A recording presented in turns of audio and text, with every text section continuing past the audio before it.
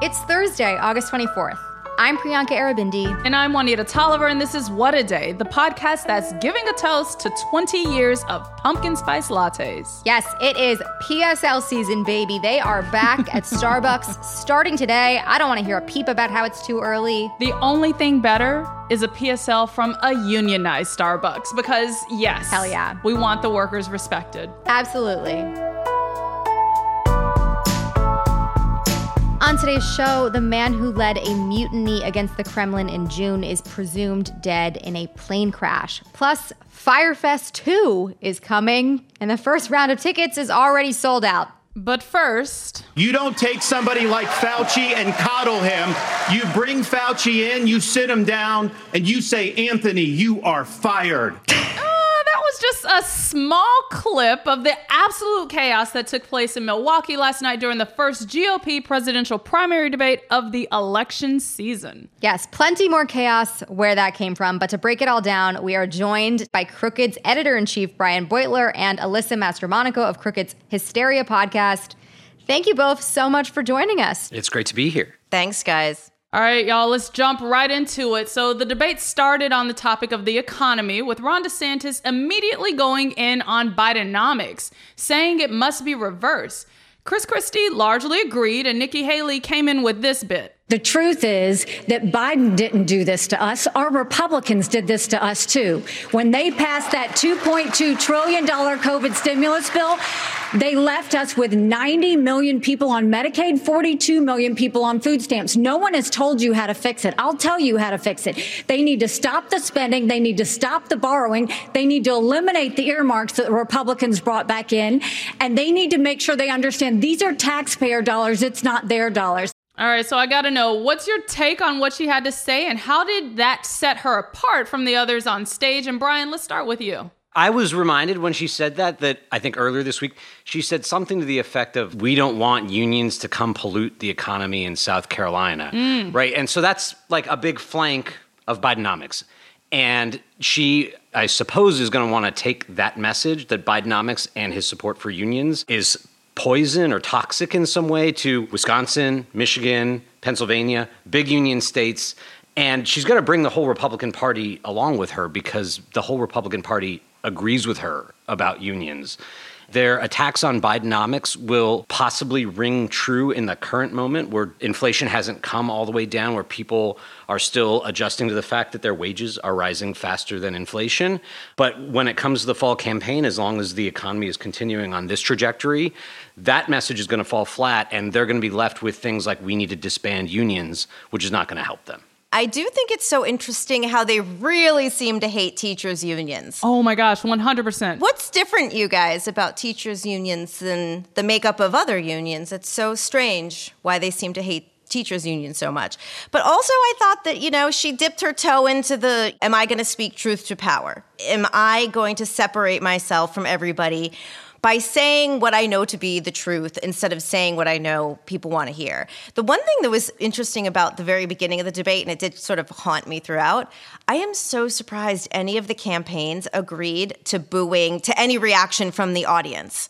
It would have helped Trump. If Trump were at the debate, his people would have been like, yes, yes, yes, we want it, and they would have got it. But it just seemed so strange to me that any of them would have wanted the reaction. It's a very vocal crowd. Yeah. Very interactive. Very interactive. I was like, oh my God, you guys. Half the time you couldn't even tell what they were actually doing. You're like, are they cheering? Are they booing? What are they doing? But it was fun because you got to hear like what they booed and what they cheered. And they would cheer things like the January 6th insurrection and like handing Ukraine to Vladimir Putin. Right. Even without Trump there to kind of egg them on, they know what their cues are, and it's those things. Certainly. Another big issue that came up last night was climate change. Let's take a listen to Vivek Ramaswamy on what he had to say.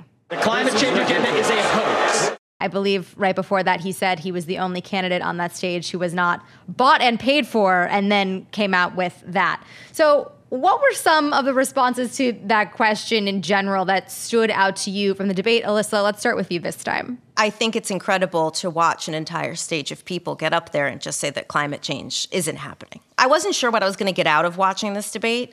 Vivek is terrifying. Yeah. Wholly terrifying. And I did not know that going into the debate. Nor did I. Yeah, he definitely let us know tonight. Can I set the record straight about what he literally said, which Yes, is that please. I'm the only person on the stage who isn't bought and paid for, so I can say, without any kind of like fears about who's like going to come back at me that climate change is a hoax. The only people in the world who say climate change is a hoax are like deep conspiracy theorists and people who are bought and paid for. Right. You do not get Period. money in the world for saying climate change is real or that you want to raise the carbon tax. Like nobody pays you money to say that. It's actually the other way around. I guess in a Republican primary field where they're maybe kind of playing footsie with like maybe we shouldn't be such climate deniers, it makes sense to try to frame it that way. But I really think what he's doing is like he is just like trying to find the Trump wavelength so that Trump, if he's watching, is going to be like, Yep. I say climate change is a hoax because Trump says climate change is a hoax. I say I will pardon Donald Trump because I hope Donald Trump is watching and will know that I'm the only person willing to go there because he made everyone in that auditorium hate him, including people in the audience turned on him. But like he doesn't care about any of them. He only cares about Trump. Such a good point. 100%. And when he said it, I was like, oh, he just locked in the VP position if Trump becomes the nominee. Like, that's exactly what his mission was. And he delivered, like you said, Alyssa, terrifyingly well. All right, let's pivot now down to the moment when Fox cut to a live view of the Fulton County, Georgia jail last night and asked candidates if they would still support Donald Trump as their party's nominee, even if he was convicted of election interference in the state. You all signed a pledge to support the eventual Republican nominee. If former President Trump is convicted in a court of law, would you still support him as your party's choice? Please raise your hand if you would. So the hands went up, and then Ramaswamy defended Donald Trump, going so far as to say this. President Trump, I believe, was the best president of the 21st century. It's a fact. So it seems like while DeSantis didn't use that leaked debate strategy, defend Trump, be on his side, stand up for him, clearly Ramaswamy did. So let's talk about that. Brian, you first. What's your reaction to that? What I found a little disappointing about that section is that I think that there was an opportunity, and like Asa Hutchinson kind of took it, and Chris Christie kind of took it, to say this is all wrong. What Donald Trump did was wrong, even if you don't think that he should go to prison for it. What they didn't do was use that fact, which is it's true, right? Everyone in the room knows it's true, but they weren't able to parlay that into a way to make all the Trump sycophants from Ramaswamy on down look ridiculous, like look cowardly and look craven. Chris Christie leapt to Mike Pence's defense for having not participated in the coup, but he didn't turn that around to say, and all you people who won't say that, even though you know it's true, are cowards and shame on you. But he could have. And I think that in part it was because Ramaswamy was just shouting at everyone and getting in their heads and frazzling them that he wasn't able to find that pitch. But that was the pitch I was looking for, the one that might have unsettled things in an interesting way and gotten more people to say, okay, our position on Trump is untenable. But it never really happened. All throughout this debate, I kept like drifting into different television shows. Like it felt like Succession. I kept hearing people speak in like Martin Sheen's voice. I'm like, maybe if they sounded like Martin Sheen, they'd sound smart. But mostly I thought that last part was the real like Thelma and Louise, Mike Pence and Chris Christie are like, we're going over the cliff together. But like they hit the brake right before they got to the edge of the cliff. Failure to follow through, yeah. They were super dramatic. They were like, let's go. And then they were like, like they all had an opportunity and they totally squandered it because they're like pussies, I guess. Name it. Yeah. That's what happens when you get me in my pajamas, you guys. She said it. I just agree. Yeah. So in general, a lot of finger pointing, a lot of interrupting on that stage last night. But when it came to the issues that were discussed, from abortion to education to UFOs, bizarrely, who stood out to you and you know, who faded into the background in this debate? Alyssa, let's start with you. Let's caveat everything with, I don't agree with these people, okay? No, totally. Absolutely. Heavy Absolutely. asterisks. Just caveat. I feel like Mike Pence had a pretty good night. He did a fairly nuanced job of taking credit for the Trump stuff while saying Trump didn't uphold the Constitution, you know, which is he's pretty clinical about it too, right? He's like, he didn't uphold the Constitution. I did. So I thought that Pence had a pretty good night. Honestly, Vivek, for having never debated like this ever, I thought he did a pretty good job. And Chris Christie, of all of them, I think has the most well-reasoned plans. Even if I don't agree with them, I think he's the person who's actually thought through from A to Z on like half of it, I think. And anybody that faded into the background that you may have expected more out of? Not that you expected to agree with. You know, I kind of thought DeSantis was like, you know, Homer Simpson into the hedge. Yeah. Yes. 100%. He's like, listen, they've all decided to take each other down, so I'm just going to be real quiet. You know, he had like the Vaseline on his teeth. He just kept smiling. He was like, if I don't move, they won't notice me. Exactly. What about you, Brian? Any standouts and any flops? I would say that the candidate who had the best night at the debate was Donald Trump. The candidate who was on stage who had the best night, for the reasons we've already gone over, was Vivek Ramaswamy. Not because anyone likes him. Like, again, everyone came to hate him because he's just a cock. Yeah. He did a better job than anyone else playing to Donald Trump's narcissism. Yeah. And I think that he might well be rewarded for it in the future. Pence warmed up, and he's finally gotten over trying to straddle this line where he's like, I'm going to be like kind of pro-Trump, but also I don't appreciate that he tried to get me killed. And somehow, despite having taken every possible position on Trump 3 times, Nikki Haley came across very in command and like swatted down Ramaswamy very eloquently and like forcefully. I agree that Ron DeSantis was oddly absent. And I got to say that Doug Burgum like makes me think that at some point in our lifetimes, we could have just kind of normal political debates from time to time. Okay, Brian. It wouldn't be so bad. And it would be like hokey small town Republican versus like big city Democrat.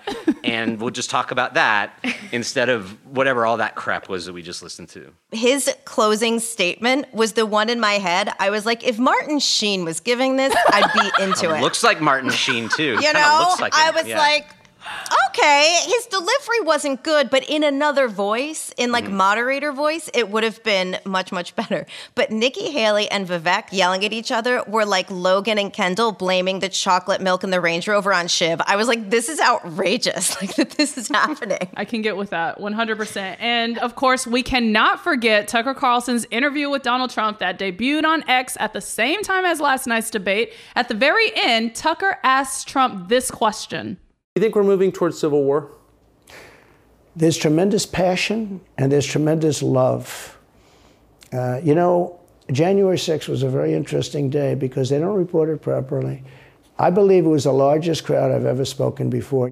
This is one of the many unhinged things that came out of that interview. So, Brian, starting with you, how much will these debates matter to Republican primary voters when Trump looms large, does his own thing, and still finds a way to always bring the spotlight back to him? I just think that the challenge for Republicans is like, what do you do when there's somebody in the race who everyone knows shouldn't be president again, shouldn't be the candidate again, but he's polling at 60%, which means unless some part of that dynamic changes, they're all going to lose, right? None of them is going to become president. People like Christie and Asa Hutchinson need to figure out how to break this collective action problem that they have so that there's more people in that field talking about how big of a disaster this is going to be. But like, Trump didn't show up in part because he was scared. Yeah. He was scared of Chris Christie. That was a big reason he didn't show up. And correct me if I'm wrong, I don't think at any point anyone on the debate stage pointed out that he's a coward. He ducked the debate because he's scared. No. Nobody. No one said that. It's the sort of thing where if you get 4 or 5 of the people who are polling at 20, 10, 5% to say the same thing, and it just becomes like the lore among the other candidates, you might be able to chip away at that. But if he's at 60% and they're not doing anything to try to undermine that, then the dynamic is not going to change, right? Like something else would have to intercede to make his numbers come down. And unless he gets convicted of a crime and goes to prison, I'm not sure what that would be. Well, they would still ride with him, though. They made that clear tonight. Alyssa, jump in on this. What do you think? If I were these Republicans all on the stage, I would just get together and figure out a way to antagonize Trump to violate the terms of his bond. Like, what are they doing? You guys, there's some low-hanging fruit here, and they are not picking it up. I'm like, guys, what are you doing? This is so easy. Yeah, I guess they're all thinking about the next job, whether it's president or cabinet secretary or vice president or whatever else. Totally. If they just accepted, I'm never going to be president, and it's possible that on a kamikaze mission, I might never have a senior job in Republican politics again. But I might be able to help Republicans nominate somebody like Doug Burgum so that the party doesn't just eat itself alive, or so that we don't end up with a second Trump term and whatever that would bring the United States. a lot is possible. They just can't make themselves do it because if they lose his supporters, they don't get that job. Mm-hmm. Yeah, sadly, only 2 out of the 8 people on stage last night had that kind of altruistic approach, though. Yeah. So, yeah. It's weird to call Chris Christie civic-minded, but there is something civic-minded about what he's doing. Thank you. That is Alyssa Mastromonaco of Crooked's Hysteria podcast and Crooked's editor-in-chief, Brian Beutler. Thank you both so much for joining us. Always a pleasure to chat with both of you. This was fun. Thanks. Thanks, guys. The next Republican presidential debate is on Wednesday, September 27th from the Ronald Reagan Library in Simi Valley, California, where I'm sure they will only have good things to say about being in that state. That is the latest for now. We'll be back after some ads.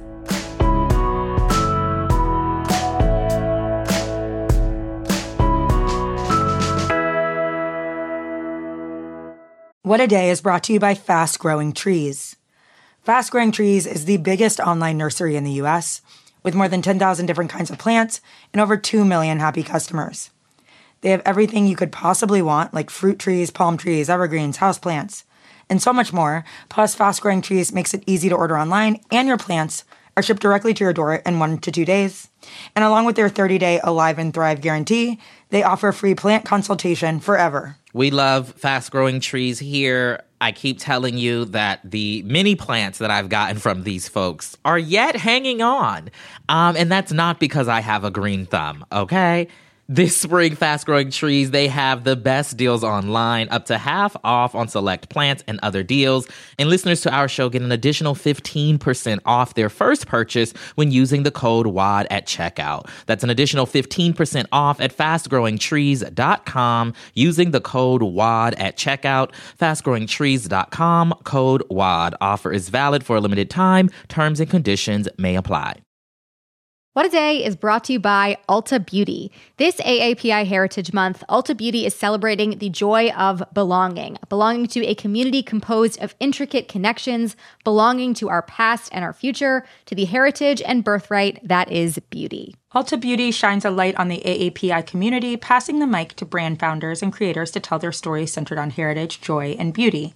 They carry AAPI-owned and founded brands like Live Tinted, Peach and Lily, Glamnetic, Tree Hut, and more. Shop AAPI-owned and founded brands at Ulta Beauty stores and Ulta.com. What a Day is brought to you by Books. This Mother's Day, give mom her flowers. She absolutely deserves the best, and that's why you should send her farm fresh flowers from Books. That's short for bouquets. Books has modern designs and unique flowers you can't find anywhere else, and with 20% off, you can send some to mom, your wife, your auntie, even your granny, okay? Anyone who deserves flowers in your life. It doesn't have to be holiday specific. You get flowers, you're getting flowers, everyone's getting flowers. Go to Books.com and use promo code WAD for 25% off. That is BOUQS.com, promo code WAD, Books, promo code WAD. Let's wrap up with some headlines. Headlines. Russian authorities said yesterday that Yevgeny Prigozhin, the leader of the country's paramilitary Wagner Group, died in a plane crash just outside of Moscow. While U.S. intelligence hasn't been able to confirm reports of Prigozhin's death, the military chief was listed as a passenger on the plane that crashed, killing all 10 people on board. A quick little refresher on who Prigozhin is: he was a close ally of Putin's, who served as the chief of the Wagner Group, a group of mercenaries for hire that have typically operated in Africa and other parts of the world in partnership with the Kremlin. Wagner has been critical to Putin's invasion of Ukraine ever since last year when they were recruited for the war. But back in June, as you may remember, Prigozhin led an armed convoy towards Moscow. He called it a, quote, march for justice, after he accused Putin of launching an airstrike on his own fighters. Prigozhin ended up calling the whole thing off before the march actually reached the city, but it was momentous. The move marked one of the biggest threats to Putin's leadership in over 2 decades, and many were shocked when Russian officials exiled Prigozhin to Belarus without pressing any criminal charges. But it seems that the military leader may have met a similar end to that of Putin's other enemies. If confirmed, Prigozhin's death could give Russian authorities the opportunity to formally take over the Wagner Group. I feel like since June, we have been waiting to see what would happen to this man, and it's exactly as everyone feared. Yeah, it's the Putin playbook. Sadly. Absolutely. More of Trump's co-defendants in the Georgia election interference case turned themselves in yesterday, including former New York City Mayor Rudy Giuliani. He was formerly Trump's personal lawyer and played a key role in pushing claims that the election was stolen from Trump. He faces 13 felony counts. His bond was set to $150,000. And like other defendants, Giuliani was released after booking and taking a pretty fugly mugshot.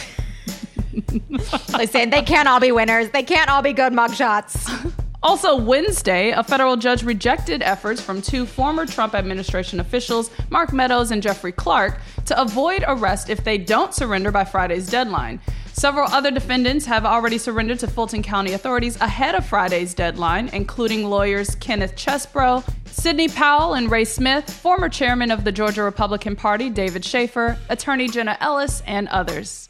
As a reminder, Trump plans to surrender at the Fulton County Jail today, and one website is already taking bets on his mugshot, from if he'll smile to his wait at booking. Okay, let's be real. No body shaming allowed. Yeah, we're not body shaming the man. Like, it doesn't matter what he does, smile or frown. With that overhead angle and that overhead lighting, he's gonna look horrid. It is what it is. Well, I fear like he's gonna come out of it like he always does. Like, I feel like he's gonna be smiling. I feel like it's gonna be a double thumbs up. I feel like it's gonna be on a t-shirt by the end of day. Yikes.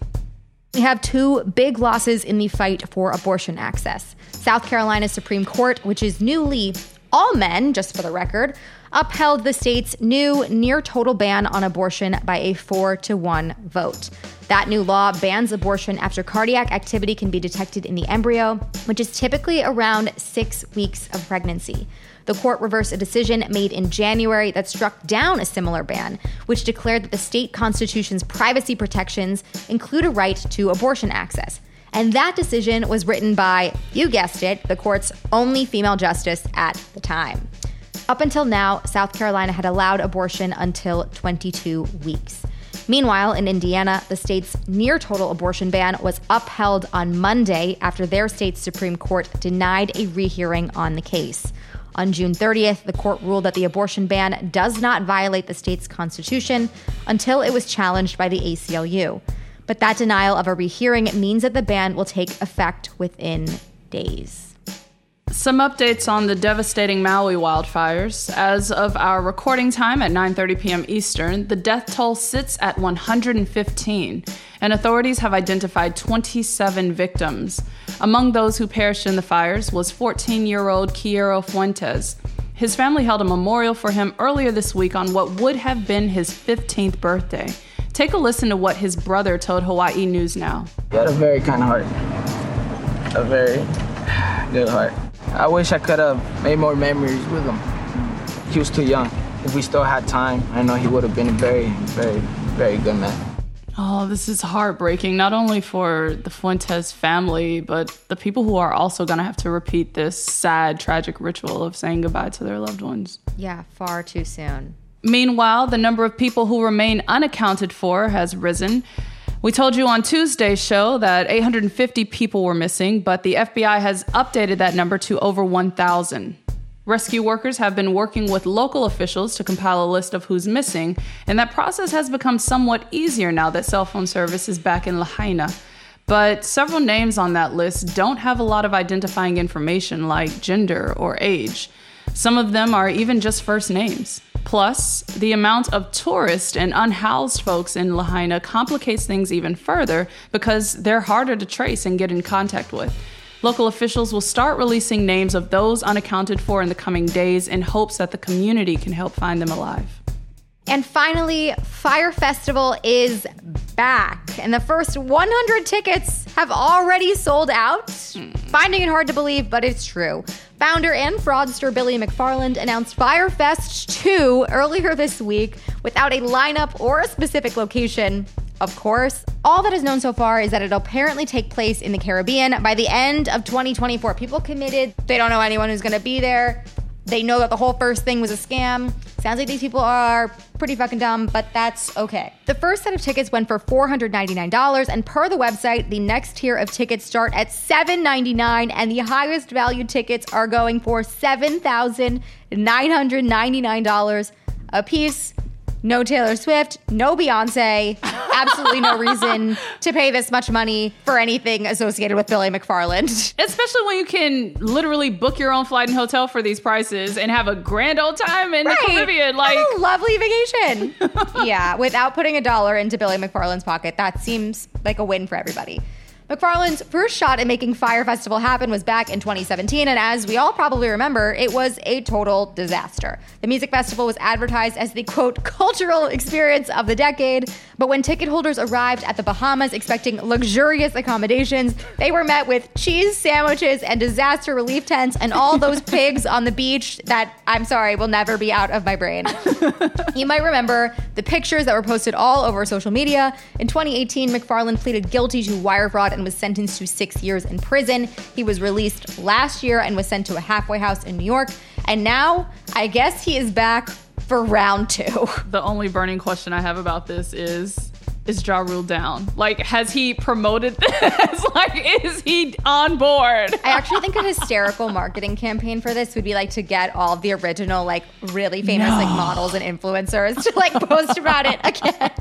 Zero lessons learned, but here we go. I mean, if we're not going to learn, there are several documentaries out at this point. I don't know. You might deserve to get scammed by Billy McFarland. And those are the headlines.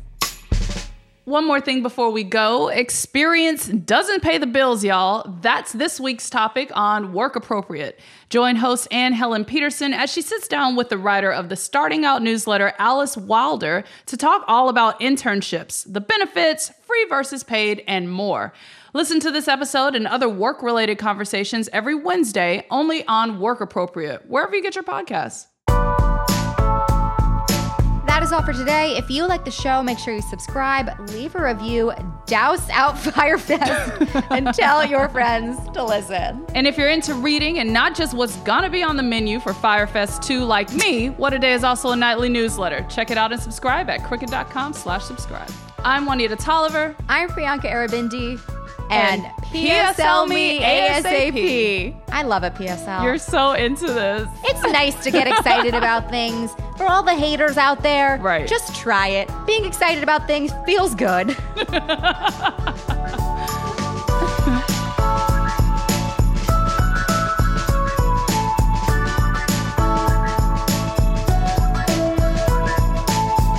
What A Day is a production of Crooked Media. It's recorded and mixed by Bill Lance. Our show's producer is Itzi Quintanilla.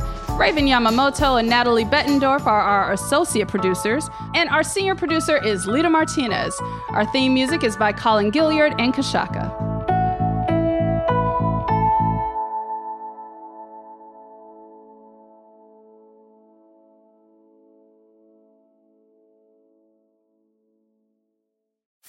You can host the best backyard barbecue when you find a professional on Angie to make your backyard the best around. Connect with skilled professionals to get all your home projects done well. Inside to outside, repairs to renovations. Get started on the Angie app or visit Angie.com today. You can do this when you Angie that. Why are smart businesses graduating to NetSuite by Oracle? Because NetSuite eliminates the expense of multiple business systems by consolidating your operations together into one. NetSuite is the #1 cloud financial system, bringing accounting, financial management, inventory, and HR into one platform and one source of truth. NetSuite reduces IT costs because it lives in the cloud with no hardware required, so you can access it from anywhere. You cut the cost and headaches of maintaining multiple systems because you've got one unified business management suite. Bringing all your major business processes into one platform improves efficiency, slashing manual tasks and errors. Over 37,000 companies have already made the move, so do the math. You'll see how you'll profit with NetSuite too. And now, by popular demand, NetSuite has extended its one-of-a-kind flexible financing program for a few more weeks. Just go to netsuite.com/podcast25 for more information. That's netsuite.com/podcast25.